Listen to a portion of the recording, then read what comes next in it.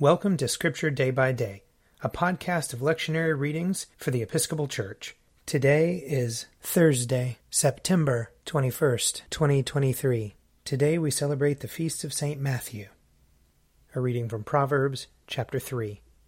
My child, do not forget my teaching, but let your heart keep my commandments. For length of days and years of life and abundant welfare they will give you. Do not let loyalty and faithfulness forsake you. Bind them around your neck. Write them on the tablet of your heart, so you will find favor and good repute in the sight of God and of people.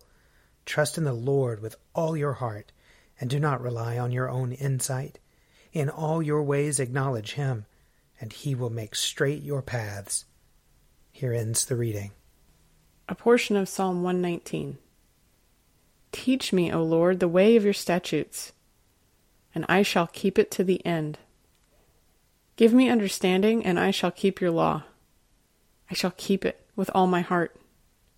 Make me go in the path of your commandments, for that is my desire. Incline my heart to your decrees, and not to unjust gain. Turn my eyes from watching what is worthless. Give me life in your ways. Fulfill your promise to your servant, which you make to those who fear you. Turn away the reproach which I dread, because your judgments are good. Behold, I long for your commandments. In your righteousness preserve my life. A reading from 2 Timothy chapter 3. But as for you, continue in what you have learned and firmly believed, knowing from whom you learned it, and how from childhood you have known the sacred writings that are able to instruct you for salvation through faith in Christ Jesus. All Scripture is inspired by God and is useful for teaching, for reproof, for correction, and for training in righteousness, so that everyone who belongs to God may be proficient, equipped for every good work. Here ends the reading. A reading from Matthew chapter 9.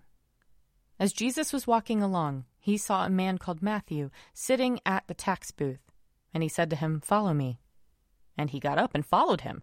And as he sat at dinner in the house, many tax collectors and sinners came, and were sitting with him and his disciples.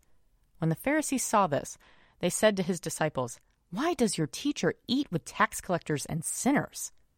But when he heard this, he said, "Those who are well have no need of a physician, but those who are sick. Go and learn what this means. I desire mercy, not sacrifice. For I have come to call not the righteous, but sinners." Here ends the reading. If you would like to read a meditation based on these readings, check out Forward Day by Day, available as a print subscription, online, or podcast.